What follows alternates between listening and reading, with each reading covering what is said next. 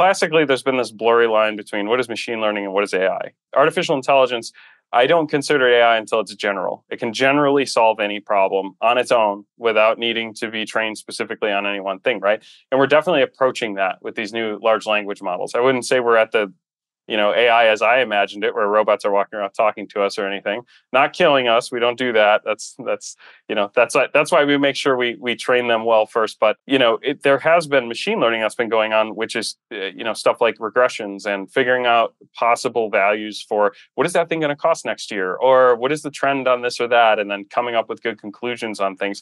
We've been doing that in classifiers for quite a while now. So I think we're getting closer to the AGI space, but artificial intelligence and machine learning as a whole has been continuing kind of in the background of most of your Google searches and most of the more advanced tools you have used, over the past 20 years. Just stop it. The run-of-the-mill, cheesy, humdrum bullshit status quo just tires me out. What fascinates me are the industry disruptors, the superhuman frontiersmen or women with arrows in their backs who go through hell to achieve their goals. They'll go through anything to make it. They bathe in hell and high water, a cut above. They're intolerant to mediocrity, the status quo, and yet they're the nicest people you'll ever meet. This is Disruption Interruption. Join me as we meet and learn from those mavericks, rebels, and business leaders that aren't afraid to piss off the establishment in order to make radical change for good. This show is sponsored by Johto PR, the disruptive anti-PR firm that murders your competition with cinder blocks and cyanide. Welcome back, everybody, to Disruption Interruption. I'm your host, KJ, and we're here today to talk to another industry leader that has steered off the lame, tired path of the status quo. Today, we have a guest whose journey began at the age of 12 when he started coding and modifying games to win. He has since worked on various software projects, including solutions for small businesses, data work at a billion-dollar company, and ventures into computer simulation and medtech. He's very well-versed. However, his most significant contributions came during his time at OneRail. Joining as the CTO, he played a pivotal role in multiple funding rounds and later became the executive vice president of data science and AI. OneRail, under his guidance, simplified complex logistics challenges by centralizing carrier data and removing inefficiencies, which we're going to find all out about today. What truly sets him apart is his dedication to innovation and disruption, which we love, with a mission to make things easier for people. So let's explore the insights and achievements of this industry leader who's reshaping the world of logistics and AI. Welcome, David Daeschler. Thank you. I'm glad to be here. Yay! I'm glad we're here too. Because, David, shipping and logistics never got the lion's share of attention until COVID. That's true. Yeah. We started before that and we were kind of like building our base software and trying to get things up and running. And then COVID hit and it was crazy. We knew that how important the service had been, right? Like you don't realize how important things are until you really, really need them. And people that were moving stuff around were then considered essential workers. And so we were doing our best to make sure that the platform was working and trying to build as fast as we could, honestly, so people could take better advantage of what we had to offer to sort of like move things quickly, safely, on time. And so, yeah, really lots of changes. And now everybody kind of expects that level of quickness and reliability to continue. Like, many still doing at-home grocery delivery and obviously with services like Prime expecting stuff to now be there same day. And so it became really clear that the old world was not going to work anymore. We proved that we could do it. Like you could get anything you wanted the same day and very quickly. So that's where we came in. That's awesome. It's so true, isn't it? Well, before we dive into this, right, because we're going to get into the status quo of shipping and logistics and, now the spotlight's on it and so forth, but really the good, the bad, the ugly of the status quo. But before we get into that, tell our audience, they always want to know, disruptive innovators, what is your fundamental ingredient for disruptive innovation? I think it's got to be, if I were to say anything, really understanding the problem and getting to the root of it and talking to the people that are facing it. You can't build world-class products looking down from some tower and just seeing everybody as pieces in a puzzle. It really has to be, let's take a look at the problems on the ground level. And that goes all the way to the, when we were doing initial research for the platform, it went all the way to the warehouse level. Like, what are the people in the warehouses having to deal with to sort of like get the stuff even onto the loading docks? And how does the workflow there and the way that we might suggest doing things, how could that change the way that they work? And so, from the ground floor all the way through packages actually moving, there's a whole lot of learning to be done. And so I took just many, many pages of notes on site and really got to get the voice of customer. And then technology is not an end, it's a lever, right? It's like, could we do all this stuff manually? Yeah, it would just be really hard. It would be very time consuming. And so thinking of technology as a lever rather than the solution to every problem is sort of like, it gets you in a better place. And so it's kind of what we did. And so we saw lots of processes that just weren't effective for people and figured out how to solve each of those. And on the way, we kind of came up with a really comprehensive product suite, and because we understood those problems. So it's really about getting to the bottom of why are things not working right, and how do you help people do them better. Yeah, and I love the fact that you said it's not in an ivory tower. You really have to get boots on the ground and go look and learn and ask. That's really the only way to figure it out.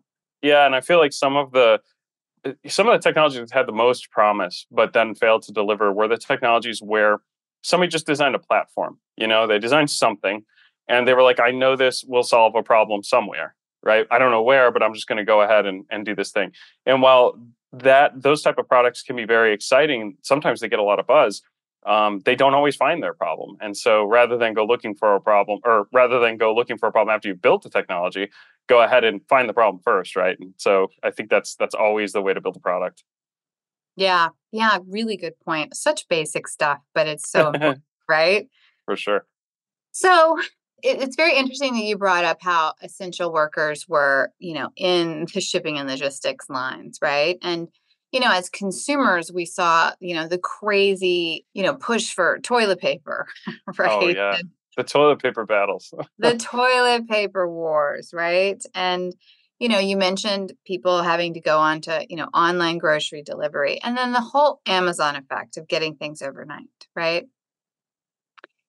And so when push came to shove, these actually had to be fixed, right? Right. It had to be done, right?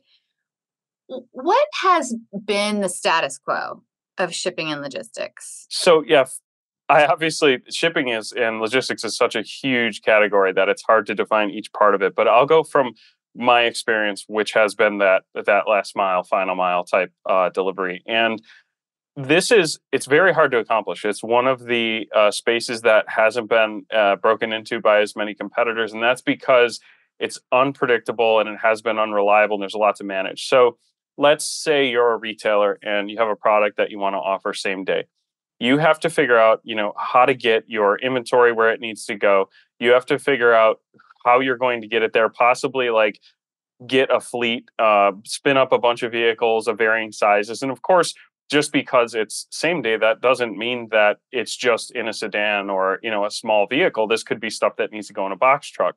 A good example is we run a program for Lowe's Home Improvement, and their stuff is a wide range of sizes. I mean, you could go buy a screw, or you could go buy a bunch of drywall and sheetrock and wood and stuff. And so it's still expected that you ran into an oopsie while you're doing your home improvement project, but now you need that stuff today, and you don't have time to go get it because you're too busy trying to do everything else. And so, with that kind of diversity, you end up as a retailer having to pick multiple different partners. There's like no one partner that's going to be able to kind of do everything given the size constraints, and maybe it needs to be there in an hour, just all these different factors. And so what we saw was retailers struggling to get everything together and figure out how to book these loads on just multiple couriers that were out there. And so it became really, really clear that there's this swivel chair effect. And when you have that, you're trying to manage all your deliveries on like 3 or 4 different screens. You're trying to consolidate your billing. You're trying to figure out like where everything is. Your customers are calling, asking you, if we call it Wismo here, like, where is my order, right? And you don't know where it was booked because you just have a couple of people just booking all these, deliveries everywhere. And it became clear that there needed to be a better system, right? And to be able to consolidate all this, and then trying to collect all that data and do all those integrations manually, or however your warehouse systems are configured, and it's just like it's a one-to-many problem. It's your systems, and now you have to connect to hundreds of couriers, and so we decided to do that for you. So we're that middle layer of connection and taking care of all of the data passing back and forth. And you don't have to worry. You can just hook up to our systems from your warehouse systems or your order systems, and then automatically have your packages routed and dispatched on the right size vehicles. You don't have to worry about, is this fit in a truck or does it fit in a box truck or whatever. We're taking all that information and doing it for you. And so those are the problems that we saw. And it was very difficult to manage all of that just chaos of different packages going different places. And then when something doesn't go right, then what do? You got to manage the customer expectation of, hey, it didn't get here. And you got the driver took a picture of the floor and you have no idea where that package is now. We help take care of all of that. And so those were the big pain points. And it's like retailers want to be able to distribute product. They really don't want to have to worry about what happens, after it's just supposed to be getting to where it's going. Unfortunately, the world happens and that doesn't always do what it's supposed to do. And so like managing all of that too upon multiple different couriers is just a nightmare. And then having to do all that consolidation and billing and like, hey, that thing was later, it didn't get there, so we're not paying for it type stuff. There's just a lot to it. So lots of problems. Lots of problems, a lot to it. I've been seeing this across many technology verticals that, you've had technology that could help you, but it's been fragmented, right? Like the amount of, APIs and plugins, like plugin purgatory for e-commerce, right? Mm-hmm. Or, various other things. And I've seen this push, or maybe it's a pull towards having things all on one platform or one rail or one technology system, because what you're talking about, this whole swivel chair approach and, all this fragmentation has been taking a lot of time and money and manpower Mm-hmm. to get various technologies and things to talk to each other. Right. Yeah. And even with some of the best integration platforms, it's funny. You would think a delivery is a delivery, like you're moving something. How hard can it be? There's dozens of different configurations on what each of these couriers thinks a delivery looks like. Like maybe this one has a source and destination address, whereas this one has multiple stops. And then this one, they only want dimensional weight. They don't want weight. There's like all this stuff that you have to take into consideration. So yeah, when you're doing it yourself, the fragmentation becomes very clear, and it really does need. And one of our core components is our data model, right? It needs a unified data model that sort of captures everything there is to be captured about, especially last mile delivery. And as we moved up into, LTL and other modes as well, parcel, there was a lot of the same stuff, but again, it was a slightly different way to say how big a box is, and it's pretty crazy. So there's definitely a lot of fragmentation, and you couldn't believe what just the different combinations of things. I can't even guess how many different systems that we're interacting with. You have to interact slightly differently. Yeah, I bet. And the consumer, I'm just listening to you on this, and I wasn't aware of all that, right? But I do know that the world doesn't work as it's supposed to. We may have an ideal scene in our head, but it doesn't always pan out that way, right? Oh no, yeah, no. There's a lot to making the sausages, I would say, for sure. A lot to making the sausages. I just know of a client that was, receiving their, shipment, in from China, but things happen, right, in the delivery of it, and they're so frustrated. But most consumers don't know this. Mm-hmm.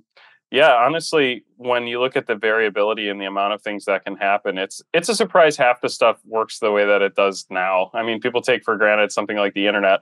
A lot of our initial algorithms were designed to be robust and resilient like the internet is.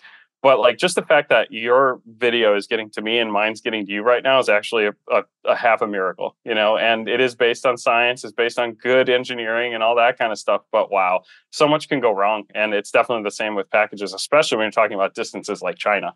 That's just asking for something to go wrong, right? Yes, not even to mention what happens here in America, right? Right. Yeah. And, That's so interesting. It's like half a miracle. The other thing is that you mentioned is the Amazon effect, right? Hmm. So we have this humongous gap from what's the actuality to the consumer's expectation from the Amazon effect. Right. And, Amazon, I guess, has figured this out pretty well. They've done a good job. I mean, you can't say it's not called the Amazon effect for no reason, right? Like they figured out the packaging, they figured out what it takes to run the, vehicles and everything else and how many people and all of that.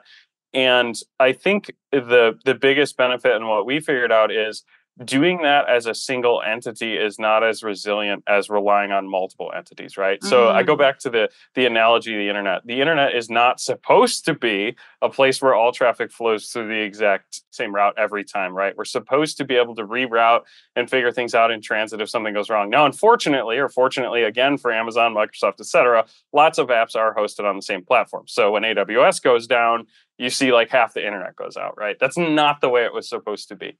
So our approach to designing a platform was actually to we figured out that the important part wasn't running a fleet or trying to be the best fleet. It was actually just connecting to all the various fleets out there and doing it in a way that's intelligent so that if something goes wrong on the way, if there's a problem in dispatch or somebody's systems aren't working, let's say AWS does go down. Well, we still have couriers on every other platform and every other provider. So we don't have to worry about that. Like maybe half of the providers don't work anymore and we can't, and people trying to use Amazon shipping aren't working or whatever. But in our systems, we're still up and running. We can still dispatch to other platforms and that doesn't affect us. And so as part of our core DNA, it has been reliability based on distributed systems and distributed couriers, right? And so we partner up with an awful lot of couriers. I don't even know the current numbers, so I'm not going to say it. It's hundreds, right? Whatever it is, it equates to many millions of drivers on the road and things like that. And we do that because we have essentially built infinite capacity, right? Like our network has so many different companies that we can connect to and so many different drivers that can pick up the packages that we have as much capacity as there are, drivers on the road working for these companies. And it's a lot. And so we don't have to worry about any one, two, or three. We don't have to worry if FedEx or UPS has a strike or those kind of things because we'll just connect it somewhere else. And that's kind of our primary mission. And so our entire software platform is built in that way to try to make that better. So Amazon has created the effect. What we like to try to do here is perfect it based on the distributed system effect, right? Like we're not just one company that is contracting to a couple other companies or internally. We actually provide services to go ahead and give those packages out to multiple companies as well as an internal fleet if customer brings one. We work with Advanced Auto Parts and they have a very large internal fleet. They have to so your vehicle breaks down and you go to your local mechanic and he's like, "Uh-oh, I don't have your part.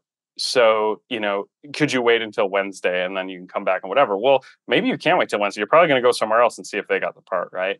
But what we enable, what Advance has enabled through our software is to be able to pick that part up and say, instead of, "Hey, come back on Wednesday," he can say, "I'll have it here in 30 minutes. We'll get it in an hour and you can leave." Right. And at that point, you're going to stay. And so like our solution provides that kind of power. And so it's pretty cool. And that's badass, actually, yeah. David. It's not just pretty cool. That's badass. It's another take on diversity. I mean, just if you look at diversity and how people are talking about diversity in the sense of people and, races and cultures and ethnic creeds and so forth. I mean, you take a look at that general premise, diversity here is a distributed system effect, Mm-hmm. right? Super important. Exactly. When we're doing our internal work with AI models now and large language models as well, kind of taking the same road too. We do utilize OpenAI technology and things, but we're also looking at open source models and the ones that might be able to serve the purposes for us, and especially where we can use what they call small language models, the smaller ones that we can host internally. And so it's just trying to be resilient, and I think that gets you really far. So definitely kudos to Amazon for creating the effect. I think that we're just refining it at this point and giving that power also to retailers that for obvious reasons may not want to go put everything through Amazon, right? Like their competitors. Right. And that's one of the reasons why we're actually hosted on Azure. It's just we don't want to be, giving money to companies that are possibly competing with our customers. We want everybody to have a fair shot at being able to ship anything anywhere. And that's what we're doing, trying to democratize shipping. I love that. That's a mic drop moment. Yeah. Being able to democratize shipping. because I look at that statement and I go, oh my gosh, it's not democratized. Yeah, if you want something tomorrow, most people are going to Amazon. It'd be cool if they could go to any local retailer, or even small business, and do the same thing, and that's what we're enabling here. Well, let's talk about that, because it's not a democratic shipping aspect right now, right? So you have, I don't know if you mentioned Home Depot or Lowe's. I can't remember which one, right? But which one was it? It was Lowe's. Lowe's. Okay, good. So like all the various like industries that this can affect, right? I mean, like home improvement, right? Like what are some of the industries that you guys are really helping out? Sure. Yeah, auto parts is big, and tires. So we also have American Tire Distributors that we work with, and so that's the same. It's a similar thing. You can't really control when a nail gets in your tire, and there's a lot of tires out there. It's a big job. So ATD is really great because they have like all these tires, but your local shop may not have them. And so we also work with them to do the same type of delivery, like where I believe it's called their Express program, where you're a local shop and you're driving in and you got a nail in your tire and you just got to get to your next thing you got to do. You got to do your next interview, and you just need to get it done the next couple hours. And so we're enabling that, empowering that. We went over the Lowe's use case. We do pet supplies. There's lots of stuff, lots of different things, but it's anything we fit anywhere you could think of where you just kind of need it now, or you whoops forgot something, or if you don't have it, it's going to take many, many days, are probably our best use cases. We also work with PepsiCo. Okay, I gotta say, I love the category. It's like we're in the whoops you forgot something phase. Yeah, exactly. Right? Yes. Yeah. No, that's pretty awesome. And it's very American, isn't it? It is very. It's very American. And the fact that we can build something like this to make our whoops forgot something.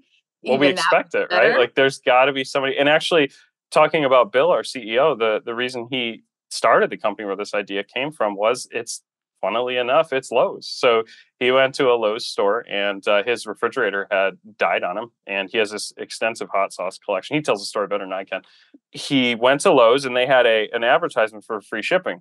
So he figured, free shipping, cool. I'll go and I'll find the fridge I want, and then I'll have them bring it to the house, and I don't need to go get a truck or anything, pick it up. And he gets there, finds the refrigerator he wants, and they tell him that they'll get it there. I think it was like within 1 or 2 weeks. And he's like, wait, what? Like, I have stuff that's all going to be bad, And so he went on a mission to make sure that didn't happen again. And so interestingly, we ended up signing a deal with Lowe's, and it was the number one, probably the first initial reason why this company started in the first place. So those are the kinds of scenarios. What a great story! Yeah, a visionary CEO who had a problem with this extensive hot sauce collection, and then figured out that something needed to be done about it, and wow, opened the door to an opportunity. Yep. And here we are. That's pretty badass. There you are. Yes. So people are super interested in AI, right? Like the tipping point has tipped. I mean, AI has been around for a while, right? Mm-hmm. It has for a long time. We've been using it we've been using it in our agency for years, but now it's sort of tipped the scale. How long has it been around? Oh, well, I think the Perceptron and some of the original stuff was in the 40s. So that's how they were thinking about it, right? But they didn't have the power to do anything about it. Like they were exploring how they thought the human brain worked and the synapses and things and how all that operated, but they just didn't have machines that could really do it, and they didn't know how to train it, right? There's this thing in neural networks called backpropagation. It's a calculus thing, and basically what you're trying to do is go all the way back to calculus, trying to find the slope of the error curve so that you can make adjustments to the model to slowly figure out the right answer, right? And so there was no backpropagation. Nobody had realized the use of calculus back then, but they had what they called like a forward only network, where they could manually sort of adjust the weights on the network and start to get answers. But obviously that's not useful unless you can sort of automatically tune it to solve problems. But they were thinking about universal machines way back then, meaning like this thing can emulate any possible function, from a sine wave to whatever. And it turns out that we can represent our data as numbers and functions in space. And so It goes way back, but then, there's been like two AI winters, I believe, in the past. And it's when sort of like we hit a limit on something. And sometimes the limit is the data, right? So we hit a limit on data until the internet came by and, provided, hundreds of thousands of images to train image recognizers on and things like that. And so now it's got a resurgence, but in the meantime, while there was an AI winter, we've had machine learning. Classically, there's been this blurry line between what is machine learning and what is AI. Artificial intelligence, I don't consider AI until it's general. It can generally solve any problem on its own without needing to be trained specifically on any one thing, right? And we're definitely approaching that with these new large language models. I wouldn't say we're at the AI as I imagined it, where robots are walking around talking to us or anything, not killing us. We don't do that. That's why we make sure we train them well first. But there has been machine learning that's been going on, which is stuff like regressions and figuring out possible values for what is that thing going to cost next year, or what is the trend on this or that, and then coming up with good conclusions on things. We've been doing that in classifiers for quite a while now. So I think we're getting closer to the AGI space, but artificial intelligence and machine learning as a whole has been continuing kind of in the background of most of your, to Google searches and most of the more advanced tools you have used, over the past 20 years. Yeah, that's so interesting to hear and to talk about. And, a lot of our listeners are definite techies, so they're going to geek out on everything you just said, right? Yeah. But, also like the tipping point of AI just becoming more mainstream, right? Mm-hmm. And then, I call it the fears that people are going to lose their job and so forth. But, what you're talking about is the ability to create more jobs. Yeah. Democratizing tech and having the ability to do this and streamline and make things, simpler, the ability for companies to get their products faster, the ability to, speed that up, to put that money back in marketing, to create new jobs, right? Mm-hmm. Like, have you seen this already? So just in my personal use, I can tell you that I have never experienced anything quite like learning with a large language model as a companion. It's like having a tutor without paying for it and without having to organize the time and whatever. You can go into the nth level of something and ask it. Now, does it get stuff wrong? Yes. Are there problems? Yes. But it is very, very helpful. And so I see that there's a future where anybody can kind of learn anything that they really put their mind to. All it takes is time. I see a future where you can be kind of a micropreneur. Like when I was a kid, I always wanted to write my own video game. I'd have these grand ideas about these huge games, right? And I'd start them. The problem was I didn't have all the skills required, right? Like I couldn't draw, I couldn't model, I could do the code, to a point, but I can't write 3 million lines of code myself. That's not realistic from a time scale. The generation even that we have right now of large language models kind of enables you to do all of that, as well as, diffusion algorithms and creating images. And now there is 3D models and music and all that kind of stuff.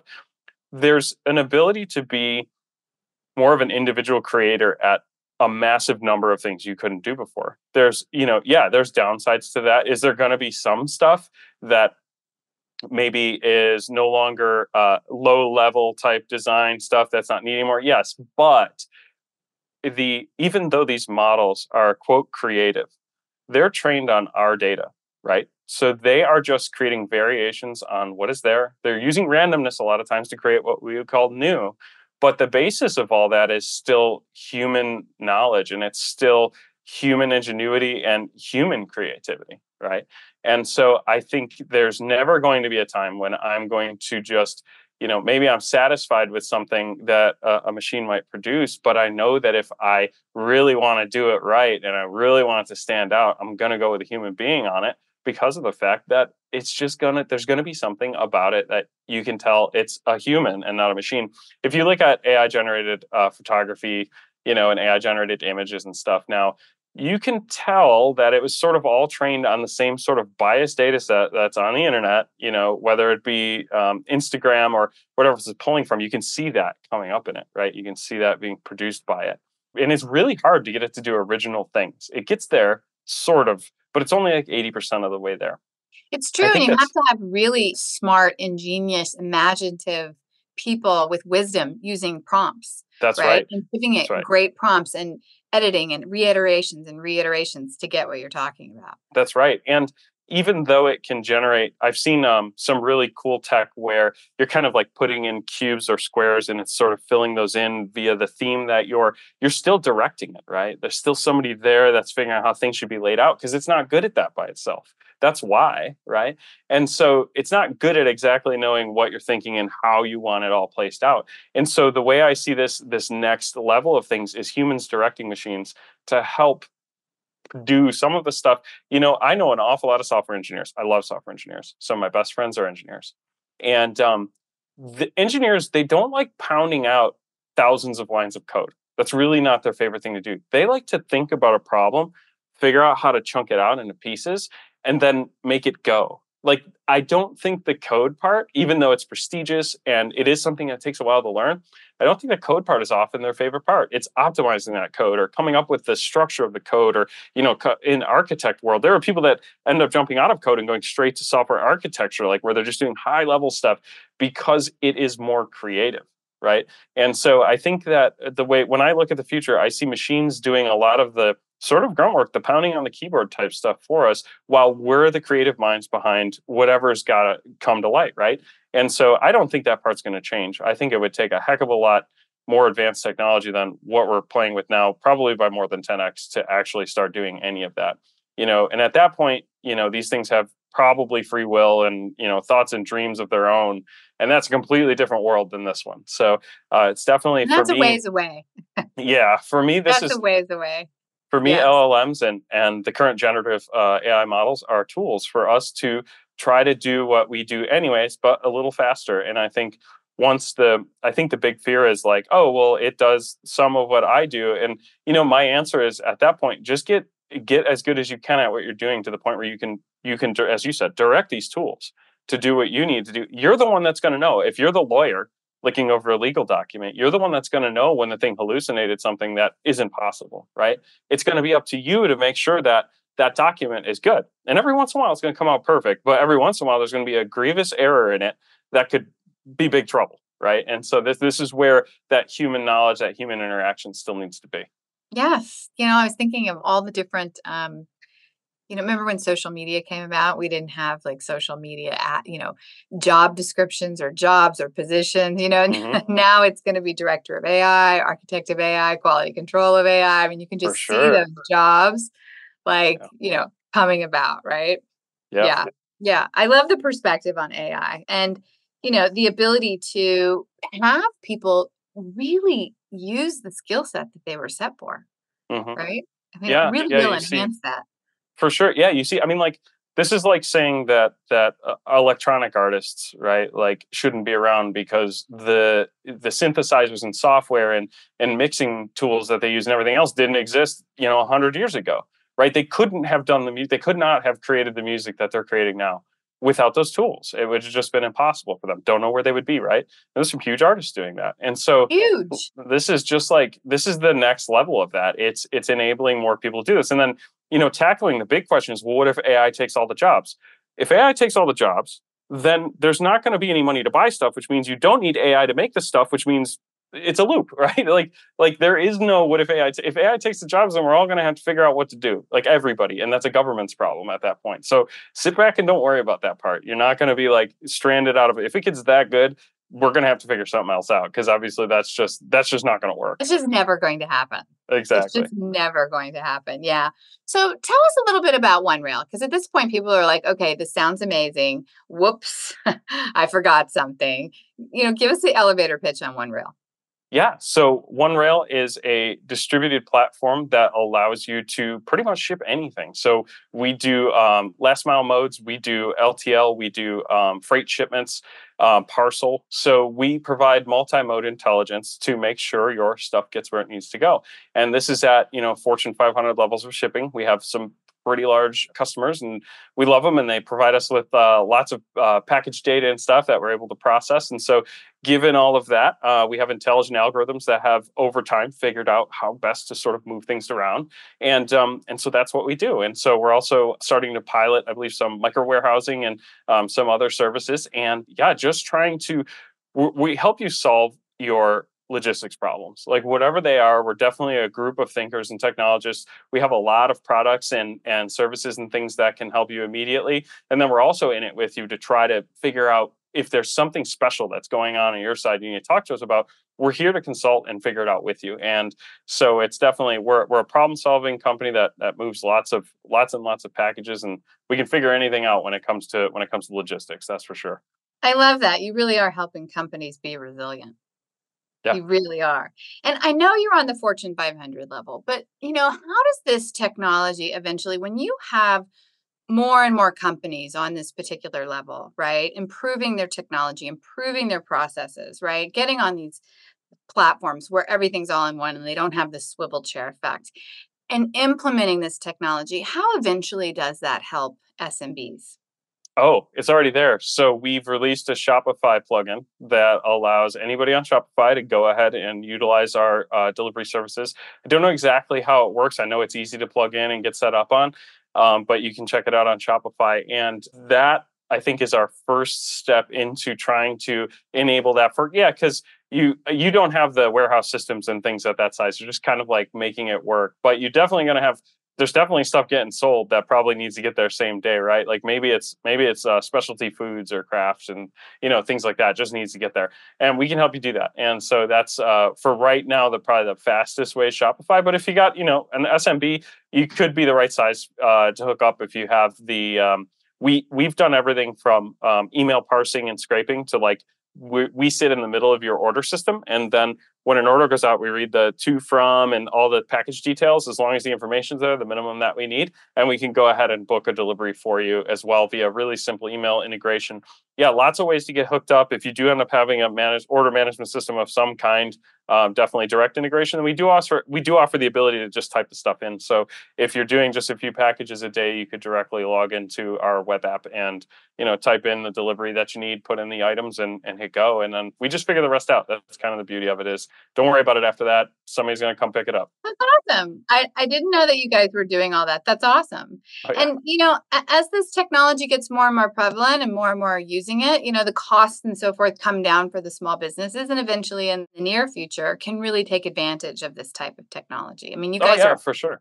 Yeah. There's always going to be, a minimum floor to what it's worth for somebody to drive their vehicle around, even if it's a small thing, and go pick it up and things like that. And of course, we want to respect the drivers and realize there's actual labor that goes on behind moving stuff too. But I think it's affordable for most things. I mean, unless you're selling $2 items and then the delivery is going to be $7 or $8 or whatever, then maybe that doesn't make sense. But you know what? Maybe it does. It really depends on what it is, who needs it, and how fast. So it's a game changer, I think. If you're in an industry that I can just talk about what I know about now, but it's kind of like everybody else out there. If they're hearing this, hopefully somebody's like, oh yeah, you know what? I could probably ship that and it would work better. And so that's sort of like some of the best use cases that we find are the on the fly. Oh, yeah, I didn't even realize you did that type of stuff. So yeah, definitely. That's awesome. Okay, David, what do you do outside of OneRail? What are your crazy passions? I've been in computing for a long time. Right now, I'm sort of in a growth phase with AI. I've been going through. So I kind of went in reverse. I know a lot of people that do artificial intelligence, they start off in math. Maybe they go get their master's or PhD in mathematics. An Oxford gentleman that I work with, his path was physics and then mathematics and then artificial intelligence. And so I'm approaching it from the other side. So right now I've been doing an awful lot of sort of the reverse side. I have the technology down. I know a whole ton of programming languages, probably 24 at this point, and markup languages. And so what I needed was the mathematical foundation to all that. And so I've been spending the past year and a half just really digging into the math and then, going for MIT certifications and things like that to make sure that I really know my stuff. So a lot of my spare time right now is spent doing that, but I'm also a dad. So I spend an awful lot of time with my kiddo. And we do fun stuff like go to Epcot and go see Millennium Falcon and, all of the kind of stuff that you can do since I live in Orlando. It's always warm and there's lots of water parks. And so right now it's a bit of learning and a lot of time with my kid and a little bit of travel, awesome. For business, but that consumes most and I of my met time. her not too long ago. She was like at work with you at some point. Like, is she super interested in technology at her age? She loves Roblox. Like I think most kids her age do. She just turned 7. She loves Roblox. She is interested in how it works, right? So it's kind of how I got started. But right now she'd rather play the game than make it or hack it. But eventually maybe she'll get there. But yeah, she what I noticed though is that the learning that I did to help myself with mathematics, I'm dealing with like calculus and linear algebra, but even just refreshing that stuff sort of like helped me talk her through some problems she was having with like simple addition, subtraction with multiple digits and things like that. And so we're able to bond at least a little bit over the learning the math a little bit. And I always say her most dreaded phrase for me right now is probably "let's go to the whiteboard," right? Like yeah, but she's surprisingly good with math. Like some of the stuff she figured out, I was like, yeah, that's exactly it, and so I was very pleased with that. So I think she's probably gonna want to be a nerd. I just see it coming. That's super cool. I love that. All right, David, how do people get a hold of you? Sure. Yeah. You can find me on LinkedIn. David Daeschler is my name, Daeschler.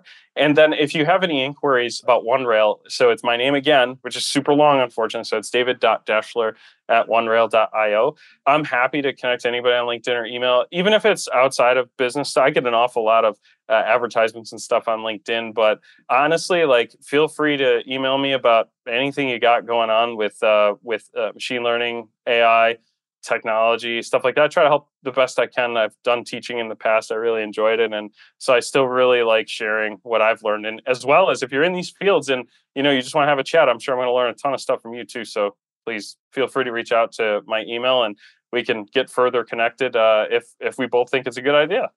That's awesome.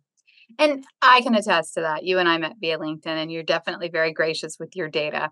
Oh, thank you. Yeah. Yeah. Okay. So food for thought, leave our audience with like a tidbit, something to think about the future. Yeah. I think the biggest thing that comes up is there is a lot of big change hitting right now.